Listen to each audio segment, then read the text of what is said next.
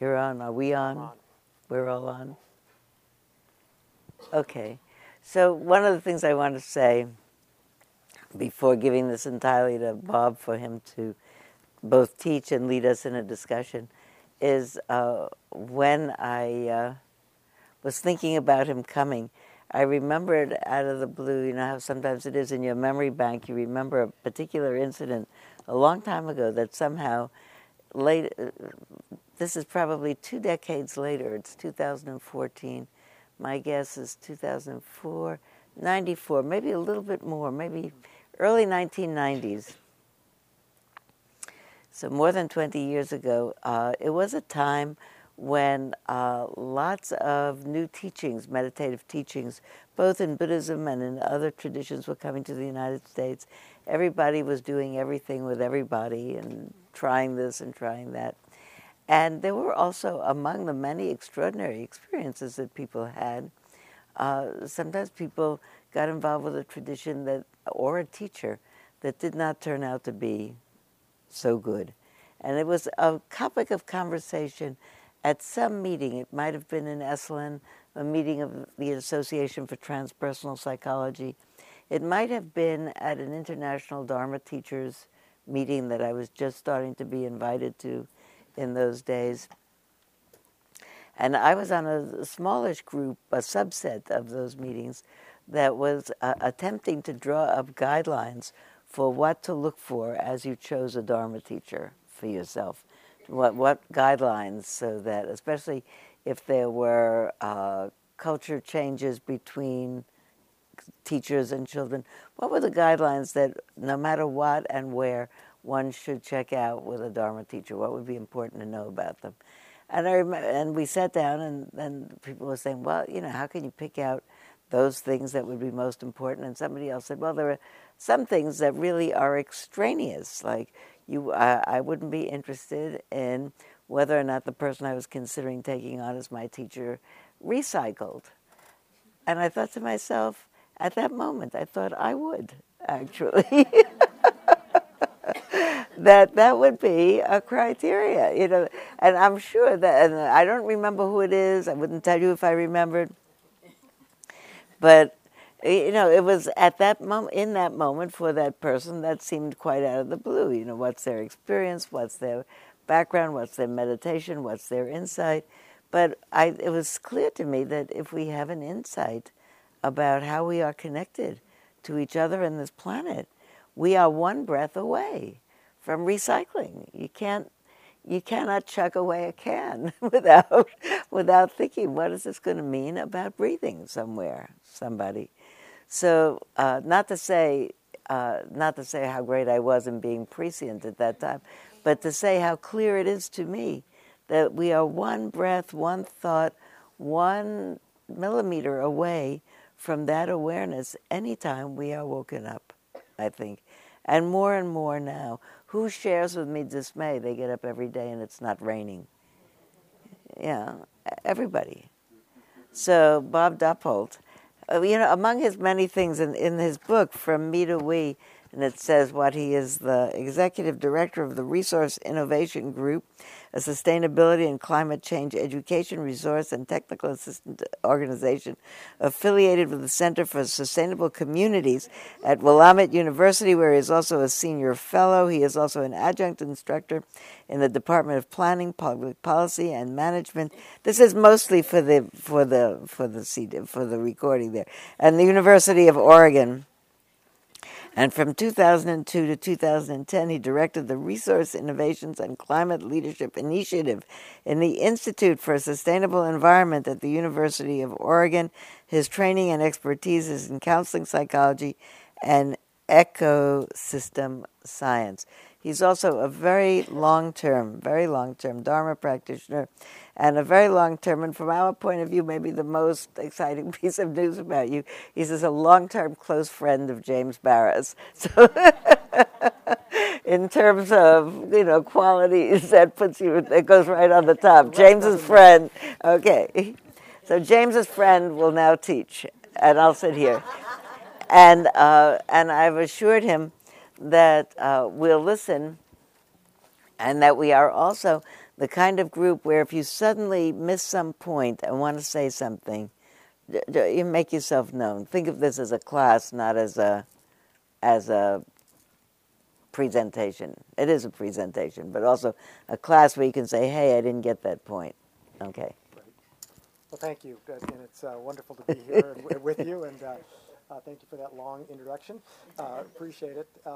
Let me actually start by asking you how many... Oh, you have to push that. We're not on. Push what? This? Where a green light will come on. Do you know how to do it? Yeah. Huh. Why isn't a green light coming on? Oh, do I? Oh, because I have the wrong thing. That's because you have the wrong thing. Now, try that. But then you have to push the other thing. Now you have to push. Better? No, it's not better. No. Now it's Is that better? Yes. Well, this is a prime example of climate change. Lots of changes going on, and we really don't know what's happening, right? You know, so, and it is true.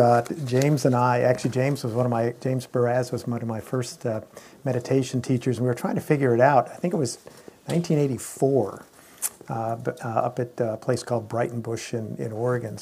But we lost contact with each other for many, many years and until recently. So it's nice to have reconnected. But I've been coming to Spirit Rock for many years and practicing these issues. Let me start by asking you just how many of you think you're actually part of the Earth's climate? Can somebody explain how you are part of the Earth's climate? Go ahead. Well, practically everything we do or don't do has an effect on climate. Okay. So whether we recycle, just the population, everything. Mm-hmm. Absolutely true. Anything else? How far away our food is that we eat, Mm-hmm. where it came from, and how long it took, how it got here. Mm-hmm. Thank you.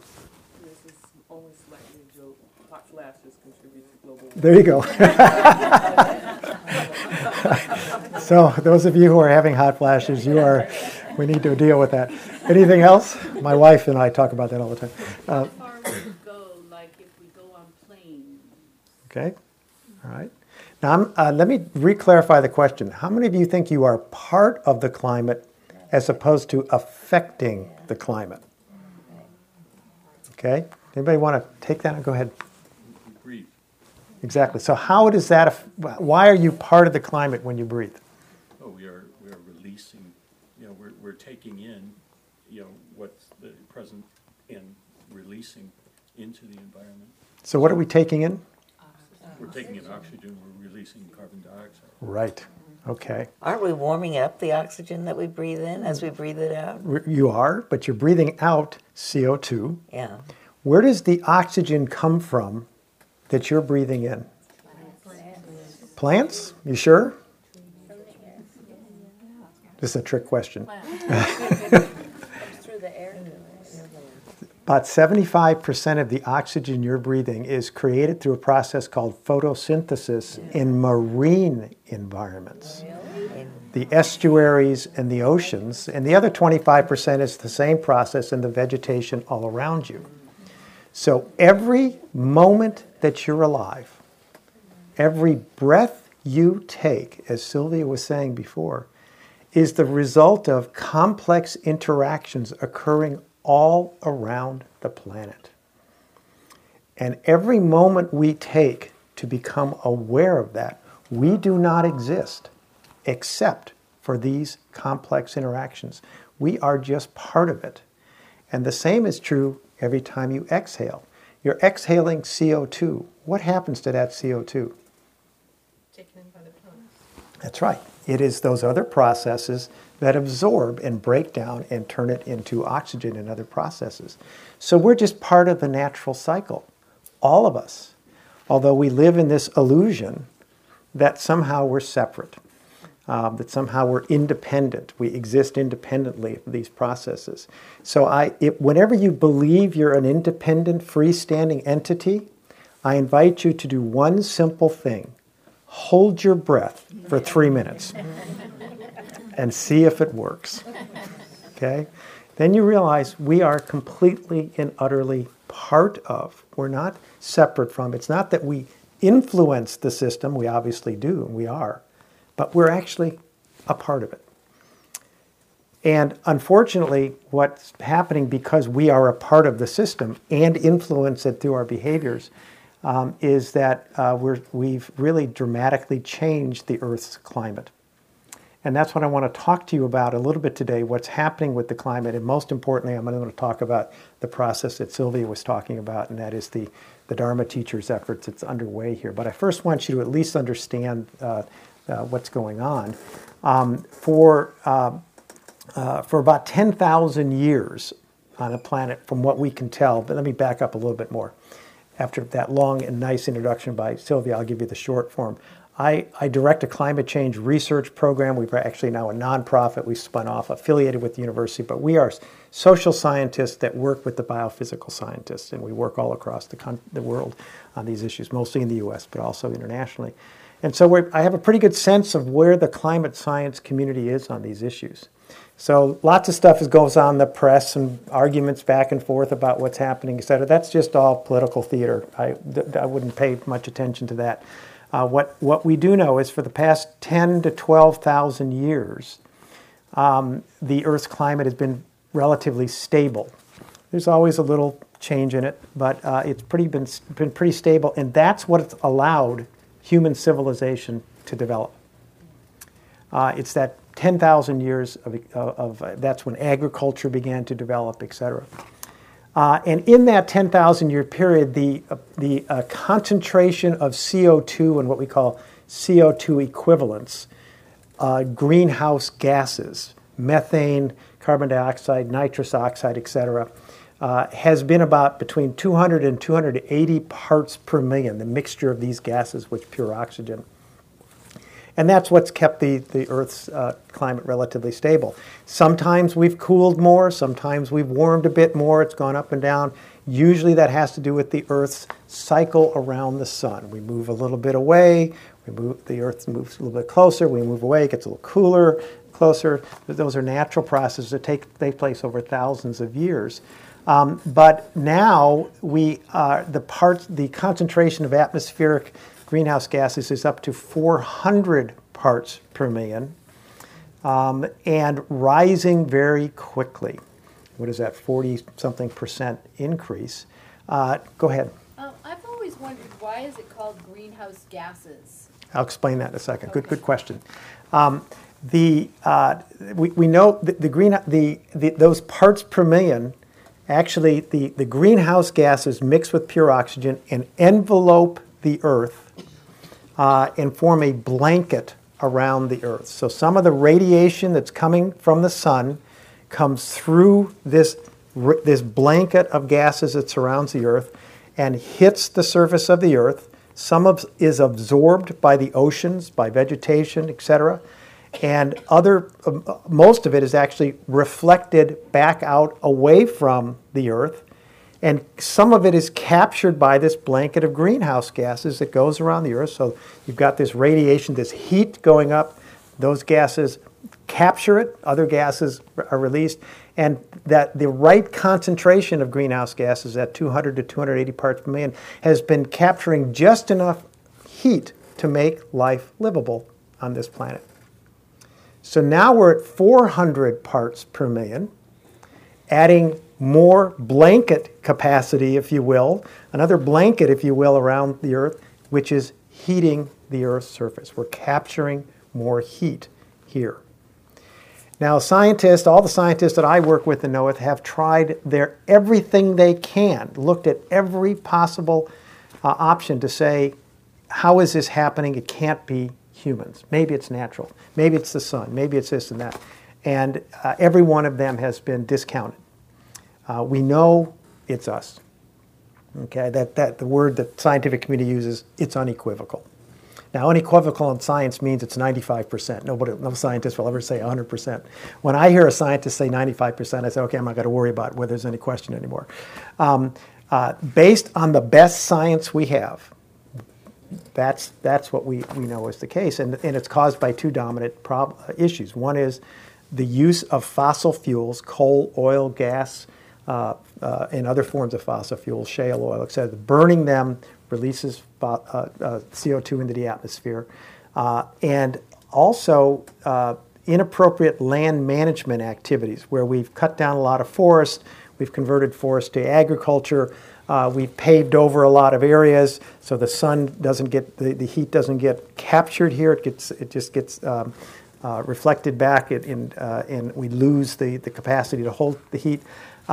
So we have a problem of too much greenhouse gases occurring that are human-caused and insufficient sequestration, as we call it, the inability of the Earth's ecosystems to hold and sequester the carbon here. And what we are on is a path towards 6-degree Fahrenheit temperature increase by the end of the century, and likely much, much quicker than that. And that's 2 degrees, roughly 2 degrees centigrade. And that is basically the end of human civilization. And that's because we live in a very narrow temperature envelope. So think about your own body. 98.6, most of us, we're a little up and down from that. You get a 1 temperature degree increase, you don't feel so good, right? What happens if you get a 3 or 4 temperature degree and it persists for a long period of time? Not a good thing, right? The Earth is actually the same way. All living organisms are that way. And that's the problem we have on our hands. That we are, without some very significant, big, and rapid changes, we are heading for some very rough times ahead. And I hate to say this, and I don't want to depress you. We will end with a little exercise, I hope, that helps us address these issues. But even if we do take some very rapid, dramatic steps, we are still heading for some very, very rough times because we're already at 400 parts per million concentration of greenhouse gases in the atmosphere. Those gases last 100 to 200 to 300 years. The legacy of fossil fuel systems we have around the Earth are not going to go away real quickly, meaning we're going to put more into the atmosphere no matter what we do. We're probably going to hit 450 parts per million no matter what. And we now realize that actually to keep temperatures below the level that we trigger runaway climate change, we have to be at about 350 or less parts per million. So we're already above that. It's not that we're heading to problems. We're already in the problem. And the reason for that is the impacts you see of climate change, like the more frequent and extreme weather we're seeing all across the world, that we're seeing now is the result of what happened in the 50s and 60s. The emissions then. The emissions we're generating today, the impacts are going to show up 20 and 30 years later. Okay? People don't, it's hard to understand all this, but that's sort of the reality. So we have a real challenge on our hands to not only bring down greenhouse gas emissions by 90% or more, we actually have to withdraw or suck CO2 out of the atmosphere and bring it back down to 350 parts per million. So when you think about increasing your energy efficiency in your home or your vehicles by 15, 20%, that's all great. That's a very, very good start. But you're still putting 80%, you've reduced from 100% to 80% of that greenhouse gases is still adding to the problem. We actually have to withdraw it. That is, go downwards. So we have a real, serious, significant challenge on our hands. And if climate change is not a Dharma issue, therefore, I don't know what is. It seems to me that the Dharma can teach us all that everything we actually need to know, if you will, about the causes of climate change. And it says a lot about the path we need to take to address this issue. Before I talk about how the Dharma teachers have engaged in this, let me just say one other thing, and that is that so far we've let the there's been two focuses in climate activities in my organization, and I've been played a big role in these, and I've sort of now realized we've sort of missed the boat. We haven't really captured the whole picture. The first has been on emissions reductions, and mostly that's been focused on allowing the experts, quote unquote, to take that issue on. And the experts, which traditionally have been engineers and biologists and others, have focused on predominantly technological solutions. That's what they're trained in. That's what we think about.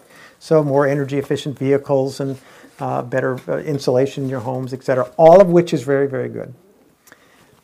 But by focusing on believing that the experts will solve this problem and focusing on these mostly technological solutions, we've essentially ignored or allowed ourselves not to have to deal with the underlying drivers, which are our individual and collective cravings, our delusions about the way the world works, our beliefs that more and more material wealth and power will bring happiness.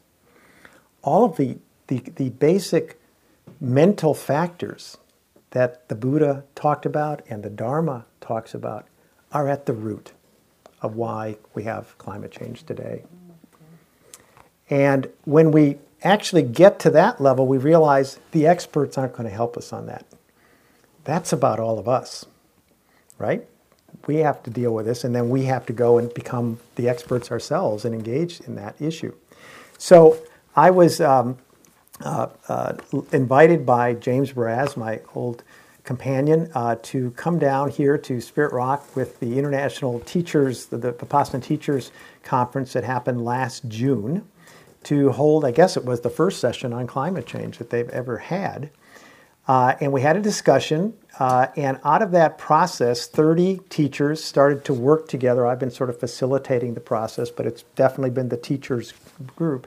And these are teachers from Africa and Europe and US, Canada, and actually a few in Asia, trying to figure out how to engage our sanghas, you and others, in this issue, and just as importantly, how to infuse the Dharma into the public debate about climate change, because it's not there at all. Again, the focus is on the experts and technological solutions, et cetera, et cetera.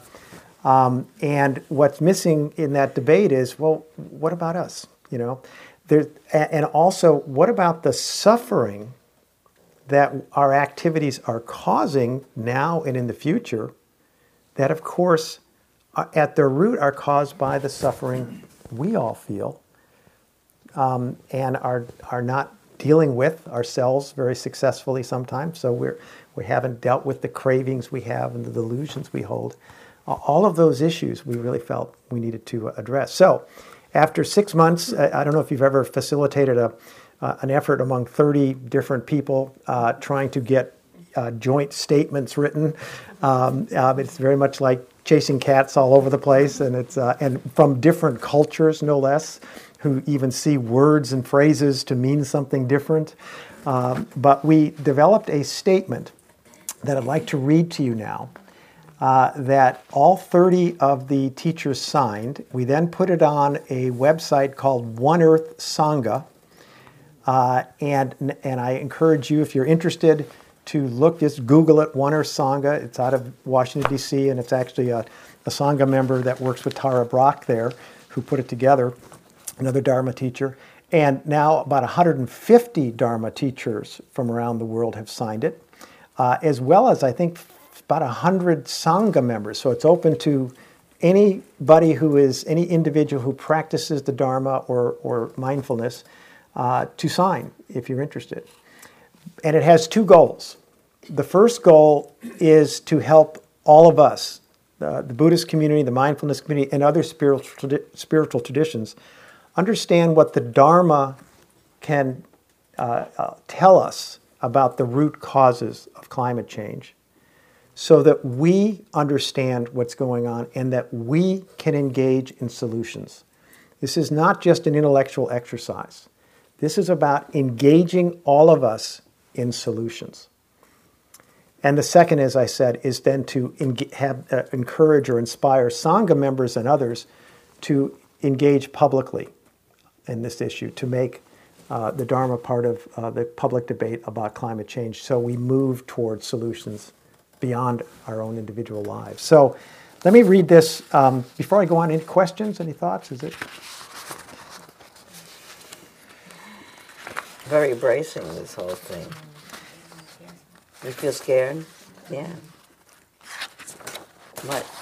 With the population growth in the world now, 8 billion people, and everybody is exhaling, inhaling. I mean, just that alone, with nothing else, isn't that detrimental?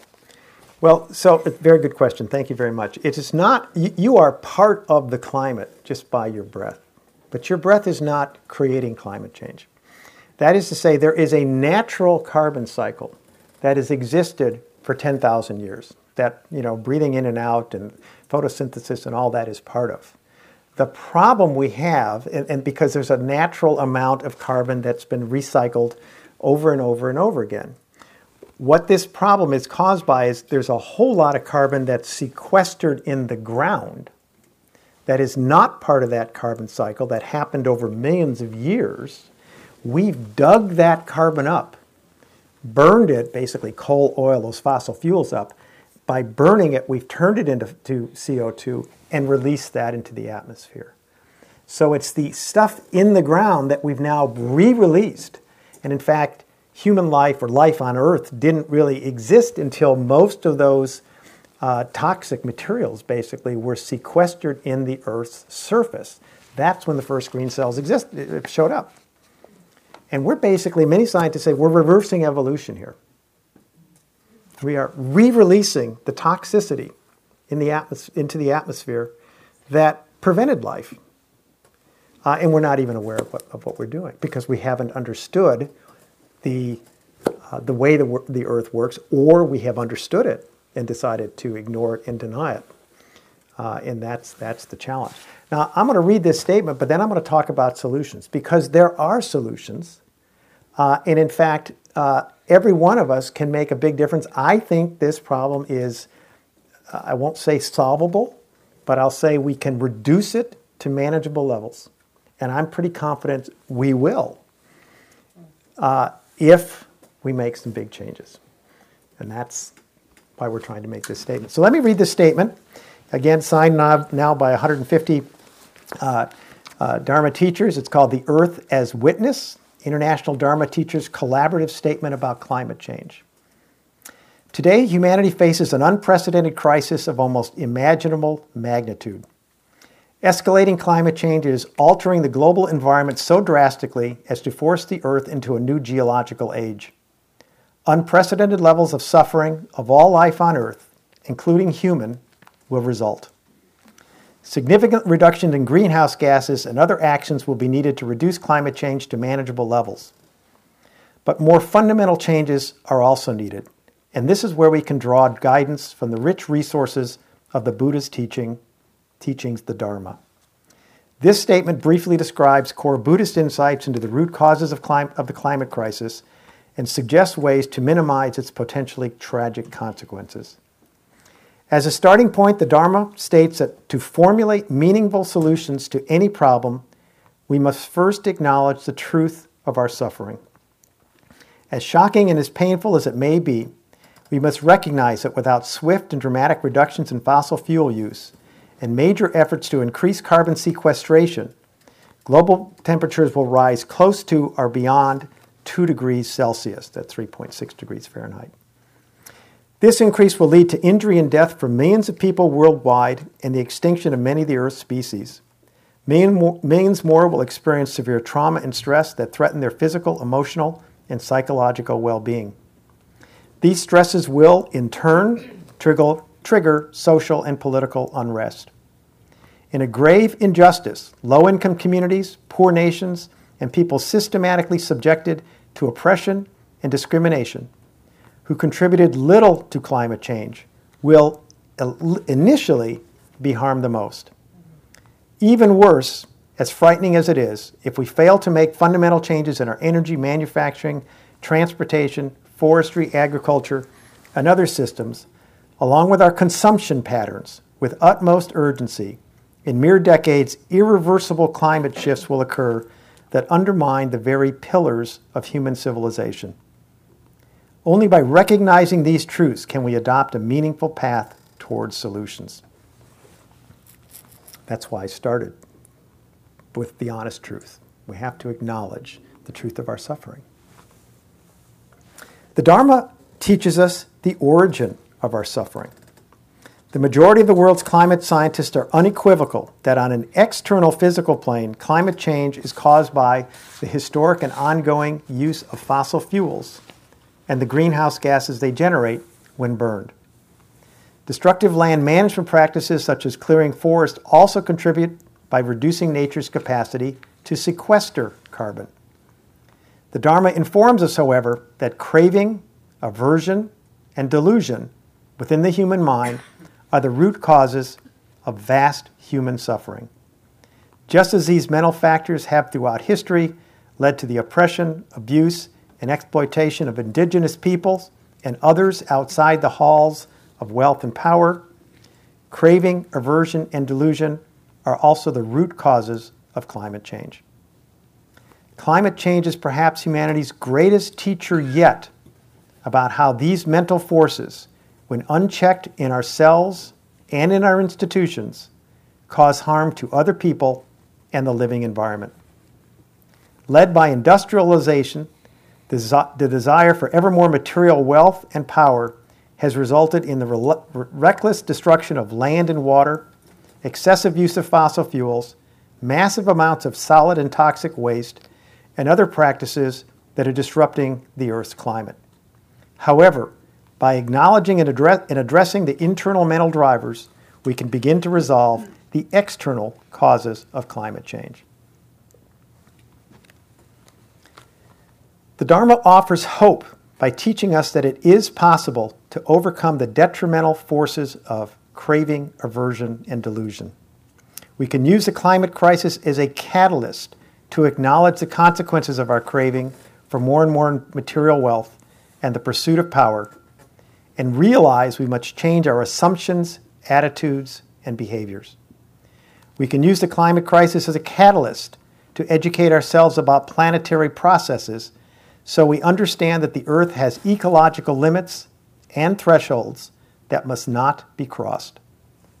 By learning from our mistaken beliefs and activities, we can create more equitable, compassionate, and mindful societies that generate greater individual and collective well-being while reducing climate change to manageable levels.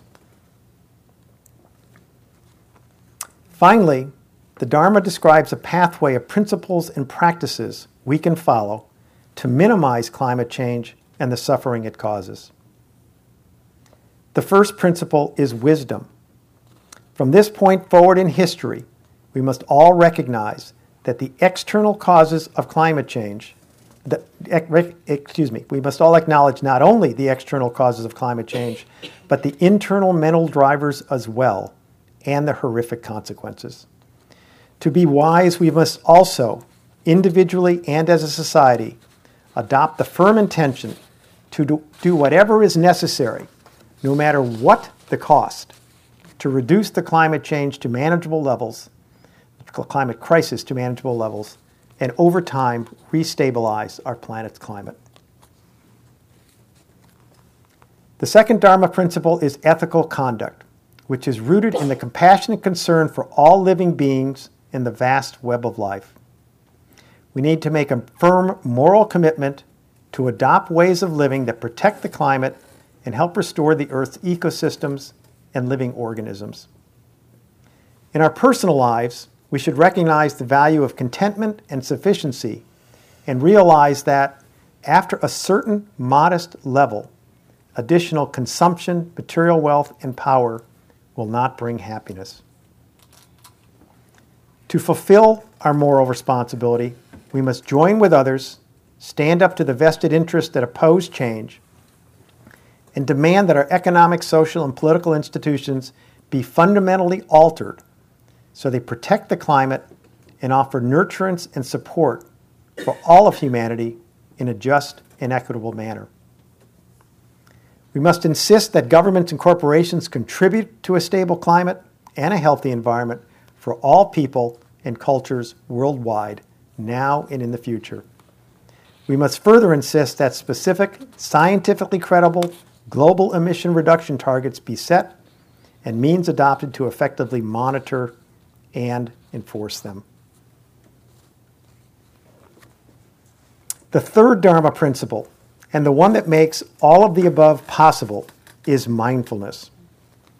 This offers a way to heighten our awareness of and then to regulate our desires and emotions and the thoughts and behaviors they generate. By continually enhancing our awareness, we can increasingly notice when we are causing harm to others, the climate, or ourselves, and strengthen our capacity to rapidly shift gears and think and act constructively. Mindfulness increases awareness of our inherent interdependency with other people and the natural environment, and of values that enhance human dignity rather than subordinate people, animals, and nature to the cravings for more material wealth and power. As we awaken to our responsibility to follow the path described by the Dharma to help us protect and restore the planet and its inhabitants, we may feel awed by the immensity of the challenge. We should take heart, however, in the power of collective action. Buddhists can join with others in their sanghas, and our sanghas can join hands and hearts with other religious and spiritual traditions, as well as secular movements focused on social change. In this way, we will support each other as we make the necessary shift in perspectives, lifestyles, and economic and institutional systems required to reduce climate change to manageable levels. History shows that with concerted, unified, collective effort, changes that at one time seemed impossible have time and again come to pass.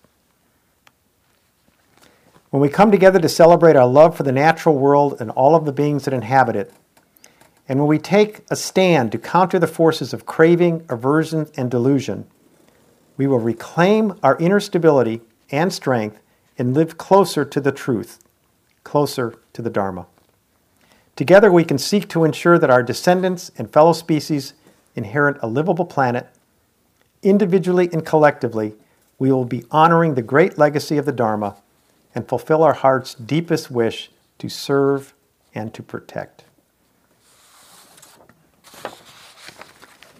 What I'd like to do is just have you now, if you would, just spend a moment reflecting on what's going on inside you after you hear that statement. You might want to close your eyes, you don't have to. And if you'd like to share anything, feel free to do that. But just become aware of what's happening inside you.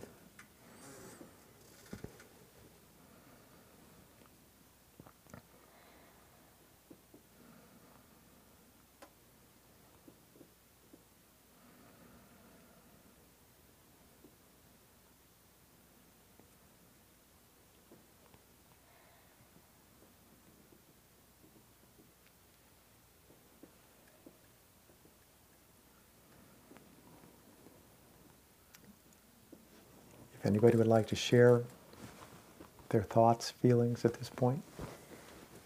Well, the part of my body that I associate with fear and anxiety is quite active at the moment. But my heart is very touched by the optimism in the statement that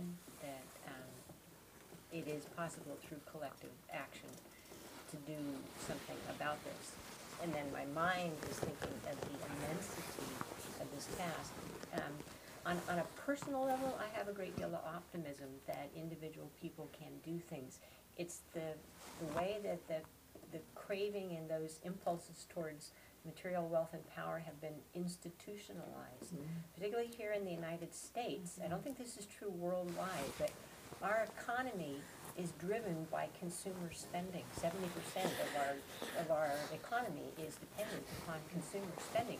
And as you read the popular press about how do we come out of this recession, it's do everything you can to get money into the hands of people so they can spend it and spend it and spend it. And that is institutionalized to such an extent, I'm not sure how we go about reversing that. On a personal level, yeah, I can understand it, but from the institutional level, it seems like an enormous challenge. Thank you. Let me address some of those issues, but let's first hear from others. Anyone else want to share anything? Marty? I guess one of the things I struggle with is because the child of desire, aversion, delusion, capitalism is such an incredible driver, but means different things in different places. You know, we are, for the poverty and everything else that exists in the United States, we're a very wealthy country still. We have the ability to survive maybe in other ways and have other possibilities, yet looking at other parts of the country that are completely dependent upon fossil fuels, looking at the Middle East economies, things like that, the changes that we're talking about, you know, are unless there's solutions to ameliorate the suffering that those changes are going to Yes. bring to other places, there's not going to be a reason for those places to affect change. Because there's no alternative. So I am less heartened, I guess. I'm heartened by the idea that the mindfulness we can bring to this can affect change, but that is tempered by the understanding that so many other parts of the world do not have the ability to make the kind of change that we do not have the potential for alternatives that we have here. And the other thing that comes to mind is that if we don't take it to the streets, it's not going to happen. That the mindfulness and everything else has to be accompanied by a very large scale action to affect the kind of change, you know, to threaten the status quo enough to promote the change. Thank you. So that's just Thank you. Anyone else? It's kind of triggered me off.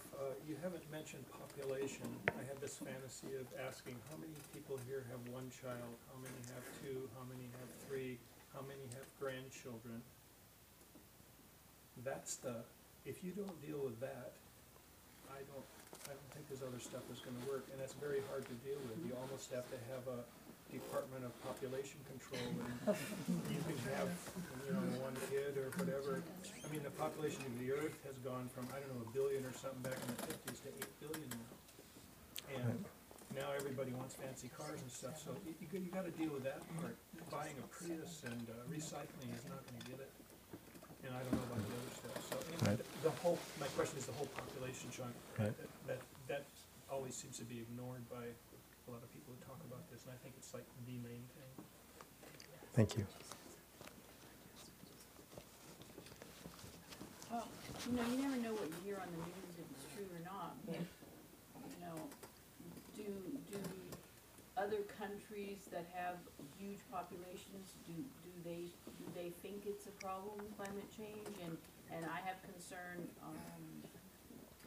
you know, even if we change our nation, which is a big if, how I don't know. It seems like kind of a big job. Thank you for summarizing it in very short sentences, right on target.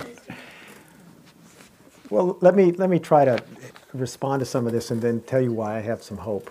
First of all, population is a part of that, but if we were all living at the consumption level of very undeveloped nations, we wouldn't have this problem. Now, we don't want to do that. There's an old multiplication way of looking at this, is that population times consumption times technology is the issue. So each affects the others. If we had this population but not the technological capacity to turn so many material resources into products and use them, and all of which requires energy, all of which is now predominantly fossil fuel energy. We wouldn't have that, as well as if we weren't consuming as much. So there's really three issues there. And I think we can actually address the issue even with our population that we have. And let me give you a quick example. I know we don't have a lot of time left, but I want to leave you with some optimistic views. So my wife and I, that worked out, 10 years ago bought a sort of a ramshackle house. I live in Eugene, Oregon. And we, because of the work I do and she does, we decided we were going to try to see if we could reduce our emissions to close to zero. So I spent the first 3 years on my hands and knees, doing more insulation and putting in new windows and doing all sorts of stuff that I really didn't know how to do. But then we brought somebody in to fix all my mistakes, and brought our the energy use based on the records we had from the previous owners down about 30%. Okay, then we realized. We've been doing a lot of stuff, buying a lot of things, using a lot of things just to make life easier for us. Gadgets, right? And we went through the house and we said, what do we really need? And we found out not only do we have a whole bunch of gadgets, most of them electronic gizmos of some kinds, that we didn't need, but most of them were still plugged in on something, and we call them energy vampires. They're using energy even when they're not on. So we unplugged all this stuff. If we had a number of rooms where we had lights and other things that we turn on once a week, we just unplugged them all.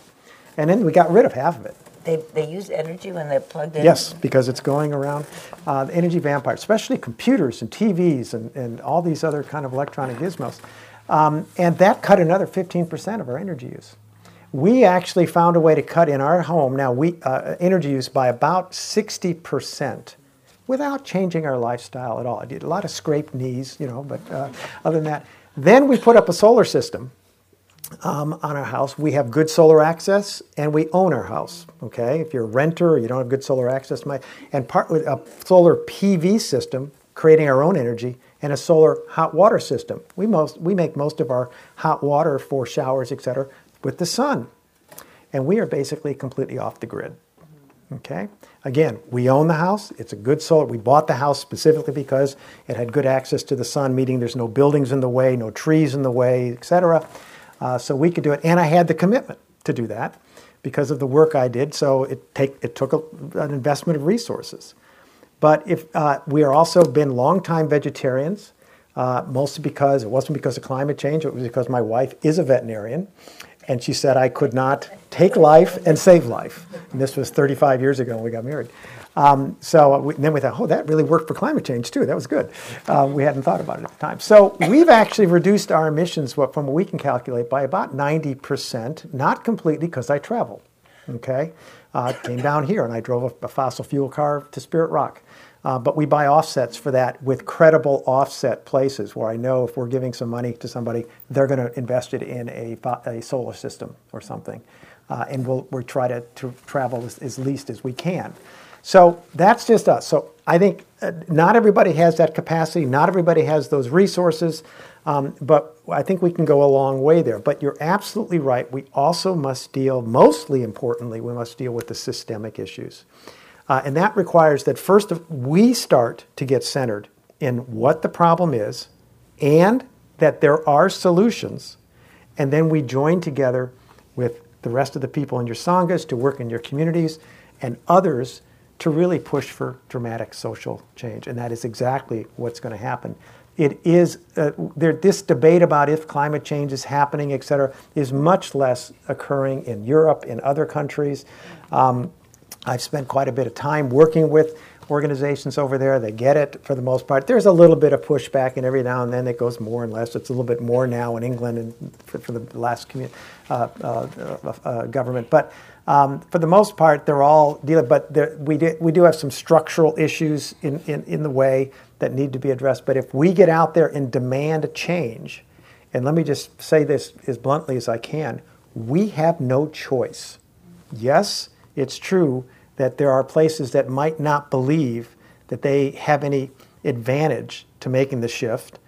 because they're selling fossil fuels, et cetera. But we don't have any choice.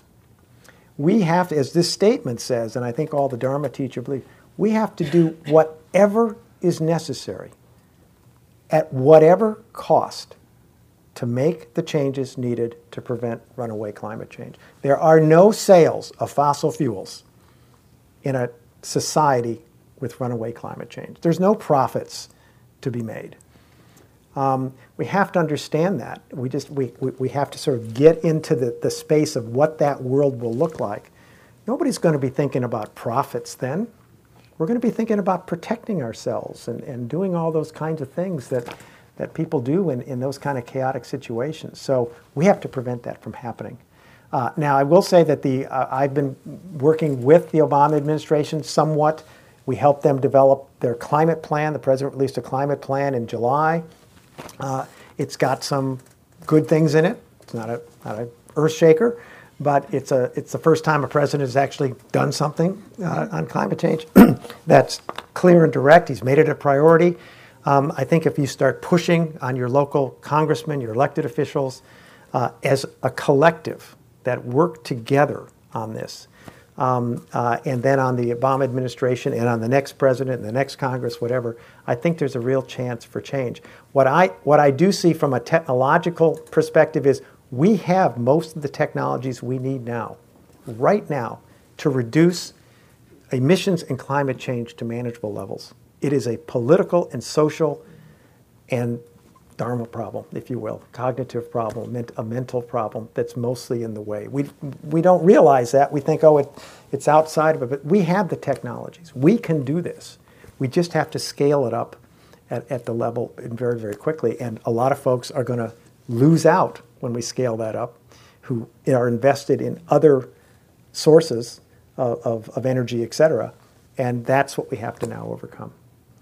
So I'm actually very optimistic. I think there's some bumpy times ahead, but I think we will reduce climate change to manageable levels. There'll be some bumps and bruises along the way, but it requires that we all engage now and all start now. So engage in your own life, in your own household, engage in your schools where your kids work or play, et cetera. Engage in your communities and work together. Join groups, whatever you feel comfortable with, to engage on the social and political side too. And I think we can make change. But be aware of what's happening and the risks that exist if we don't act. Are there any websites that you could recommend that would give legitimate scientific updates and information as to what we can do, or from a world viewpoint? Sure. There's a lot of them out there. That, if you want to know the science, you might want to get on the University of Columbia University's website, James Hansen's website. There's he's just retired. But I think look for government websites. They tend to be more conservative because they're trying to be careful, but they usually have consequently the really credible information. I'm sure the city of San Francisco and others might have some good sites that look at your local government site. I'll say one other quick thing, and I'd like to sort of end with a loving kindness meditation, if that's possible. My organization has started a program that we call the Transformational Resilience Program. And that is to say, we're trying to help people, individuals, groups, and organizations learn how to use the suffering that climate change is causing for them and for others as a catalyst to rethink and change our assumptions, our beliefs, our behaviors. And we've launched the program in Oakland.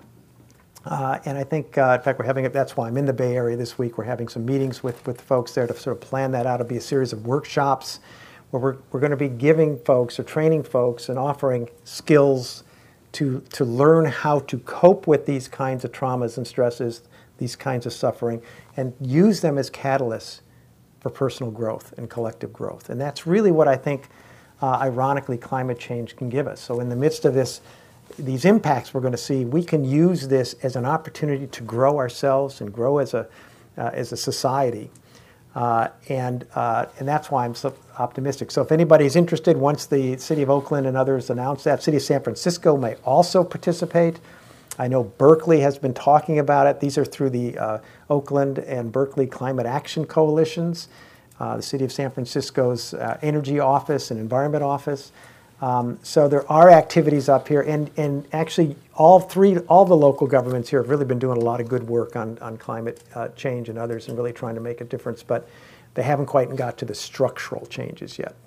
It's been more the individual. I have a question. Is there any high, well-known governmental figure at this point who's interested in this, or someone like Bill Gates or Warren Buffett, or someone who could say, has that media access to say, listen, I get it, and if Warren Buffett says something, people listen, for whatever reasons we think about that. But what I was thinking of some way, Al Gore was very interested in this. Where is Al Gore these days in terms of what's he doing about this? Right. Well, that's a very good question. Thank you.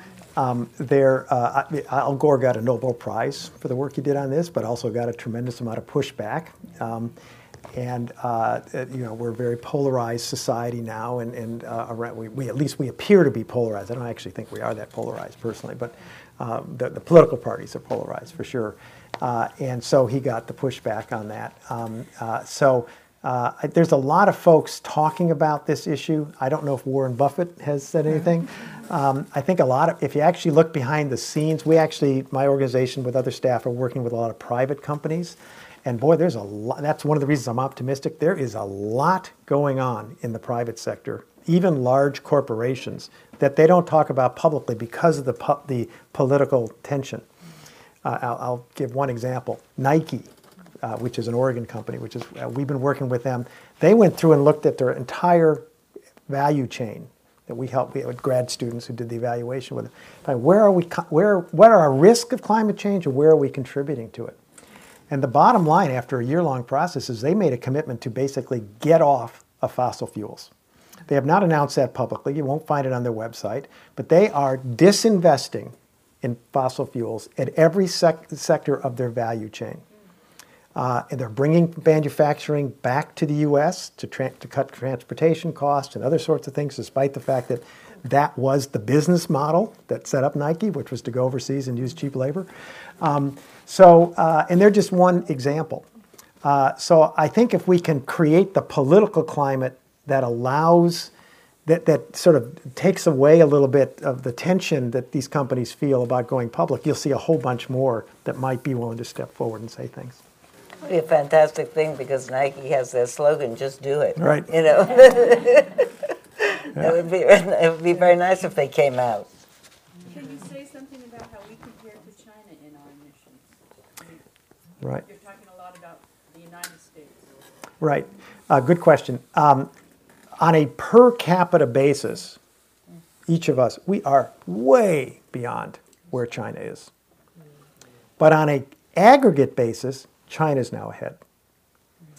And that's because what they've done is, in order to, but let me also say that most of I don't know the exact number, I would say better than 50%, I'm going to guess it's closer to 60 to 70% of the emissions generated in China are to generate products for us. In other words, we've simply pushed our emissions over there because of the globalization of the economy. And then we yell at them and they say, well, we're not going to do our part unless you do your part. Well, but wait a second, that's us too. And Europe and other Western nations. But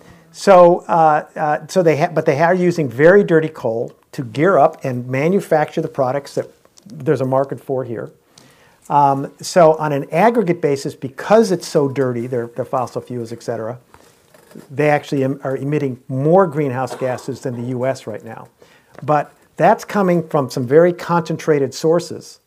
So when you look at the individual level, and of course they have a whole lot more people than we have, their per capita emissions are very much lower. But again, you have to realize, so the U.S., the Obama administration said, well, emissions have gone down 17% in the U.S. in the last couple of years. And that's true if you just quantify domestic emissions. And most of that actually is, they claim otherwise, but from what I can tell, it's mostly due to the economy. And it doesn't that is the status, but also it doesn't look at the consumption-related emissions. And you do that, I'm going to guess it went up.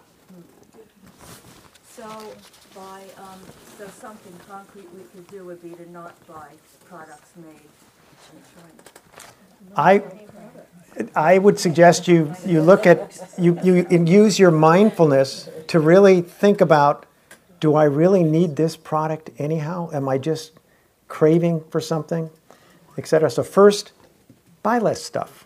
But if you do buy it, the more you can buy it locally, unpackaged, completely reusable or recyclable, the better, okay?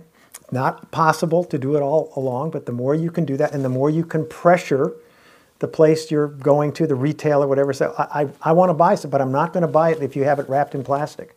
Every time you wrap it in plastic, what plastic? Does anybody know what plastic is? Oil. It's oil. Plastic bags, you put your fruit in, you're taking your fruit home in oil, a version of it. So think about that.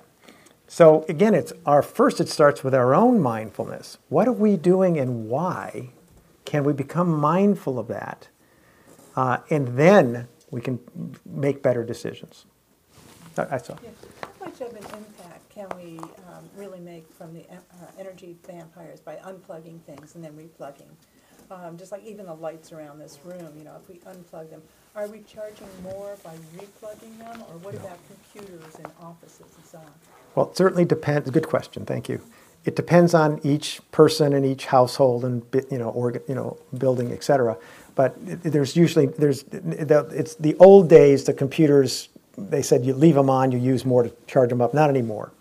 But so the more you can unplug, the more you're going to save, and the less you use, obviously, the more you will save. But just a good example of a way we can make progress. And when I first moved to Oregon in 1974, we had a governor, Tom McCall.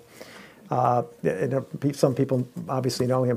People loved him. He was a Republican, and people loved him. And we had a water shortage one year, a drought, and he said, we're going to be short of energy because of the hydro system. So he said, he issued an executive order to all the public agencies in the state to turn off their lights at night. And then he ordered downtown Portland and others to turn off their lights. And suddenly, things went dark. And we saved a tremendous amount of energy, and he was beloved for doing it. Okay?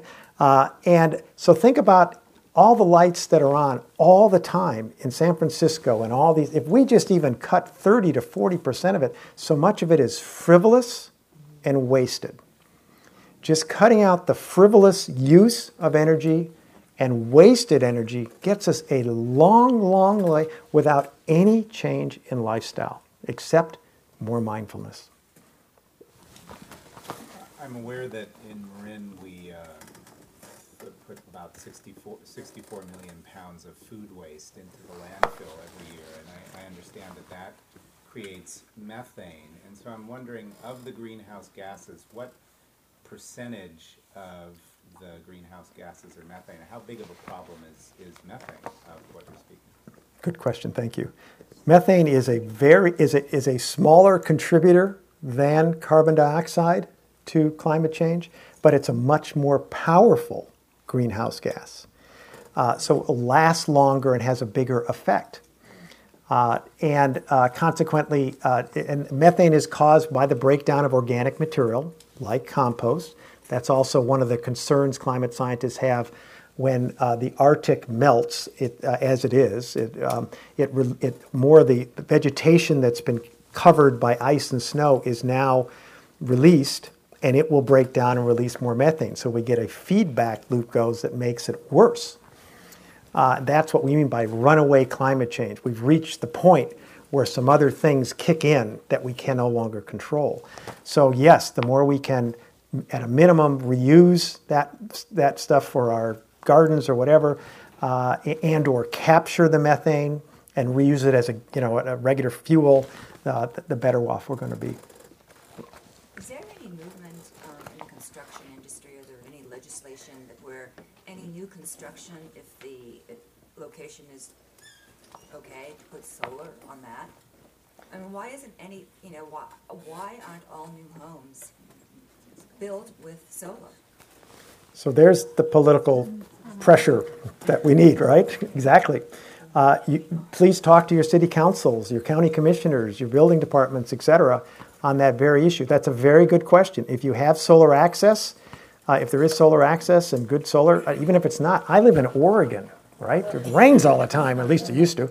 We're in the same drought you're in here, by the way. So the historic low of moisture, which is very unusual for the west side of the Pacific Northwest. But Germany is the leading European country with solar, and they're pretty much like Oregon. They're cloudy all the time. So it works even then, not as good as it would be in Arizona. But actually, the way the systems work now, when the solar systems get too hot, they actually don't work as well. So they're almost not as good in Arizona as they are in other places where it's a little cooler.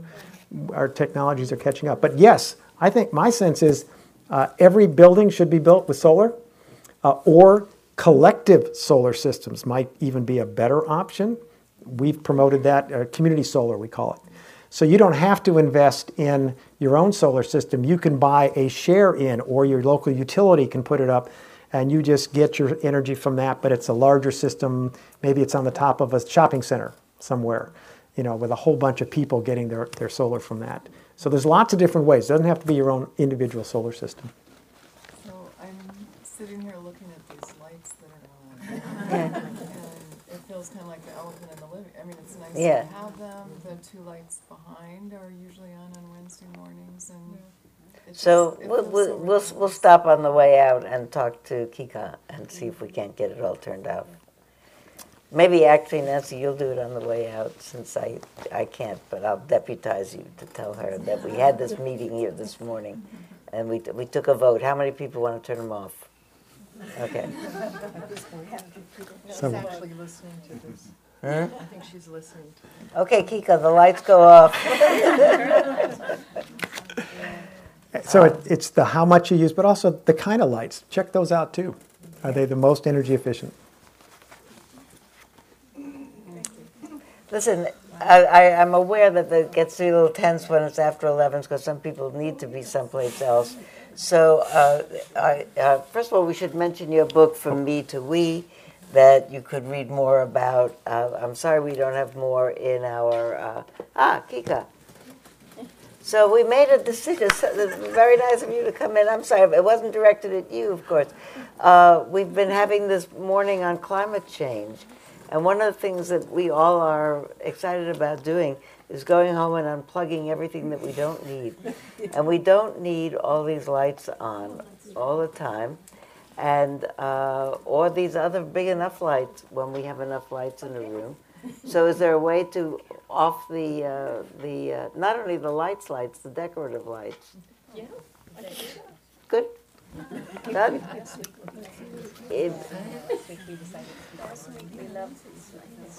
Good. So we'll turn them off just in time for us to sit for those 2 seconds. Okay, 2 seconds sit. Yeah. Kika, if you will put an email out to the establishment, the Teachers Council, and tell them we had this very rousing meeting about climate change commitment, and that they were beautiful at Christmas time, and they can hang there until Christmas, and then they don't have to take them down. We'll light them next Christmas. But that we all took a vote off. And that's what we decided to do. And that's what we decided to do. And we suggest that everybody, all the teachers of the Teachers Council have signed their commitment to do this. So we're just reminding them that this is a big waste. So thanks. Great. It's okay to do a loving kindness? Please, 2 seconds. Okay, well, we wouldn't say loving kindness. 60 seconds. 60 seconds. Why don't we just end by just closing your eyes, if you would. You don't have to, but and just take a moment to follow your breath, just sort of pay attention to it. And as you do that, give thanks to the processes going on around the earth that you actually can't see often and are not aware of, but that are giving you life right now.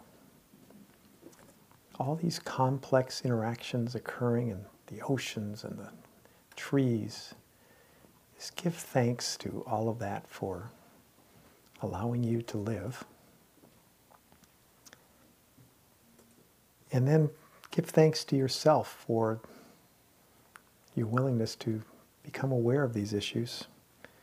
And maybe let's just close with a very short loving kindness meditation. Say to yourself, may I live in safety. May I live in peace. May I be happy. May I be healthy. May I live with ease. And you can repeat those to yourself just a few times. May I live safely. May I live in peace. May I be happy. May I be healthy. May I live with ease. And may I continually marvel in the earth that has given me life.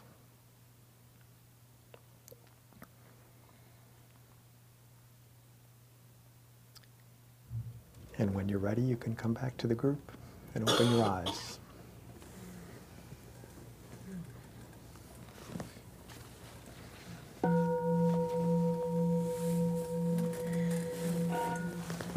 Thank you all.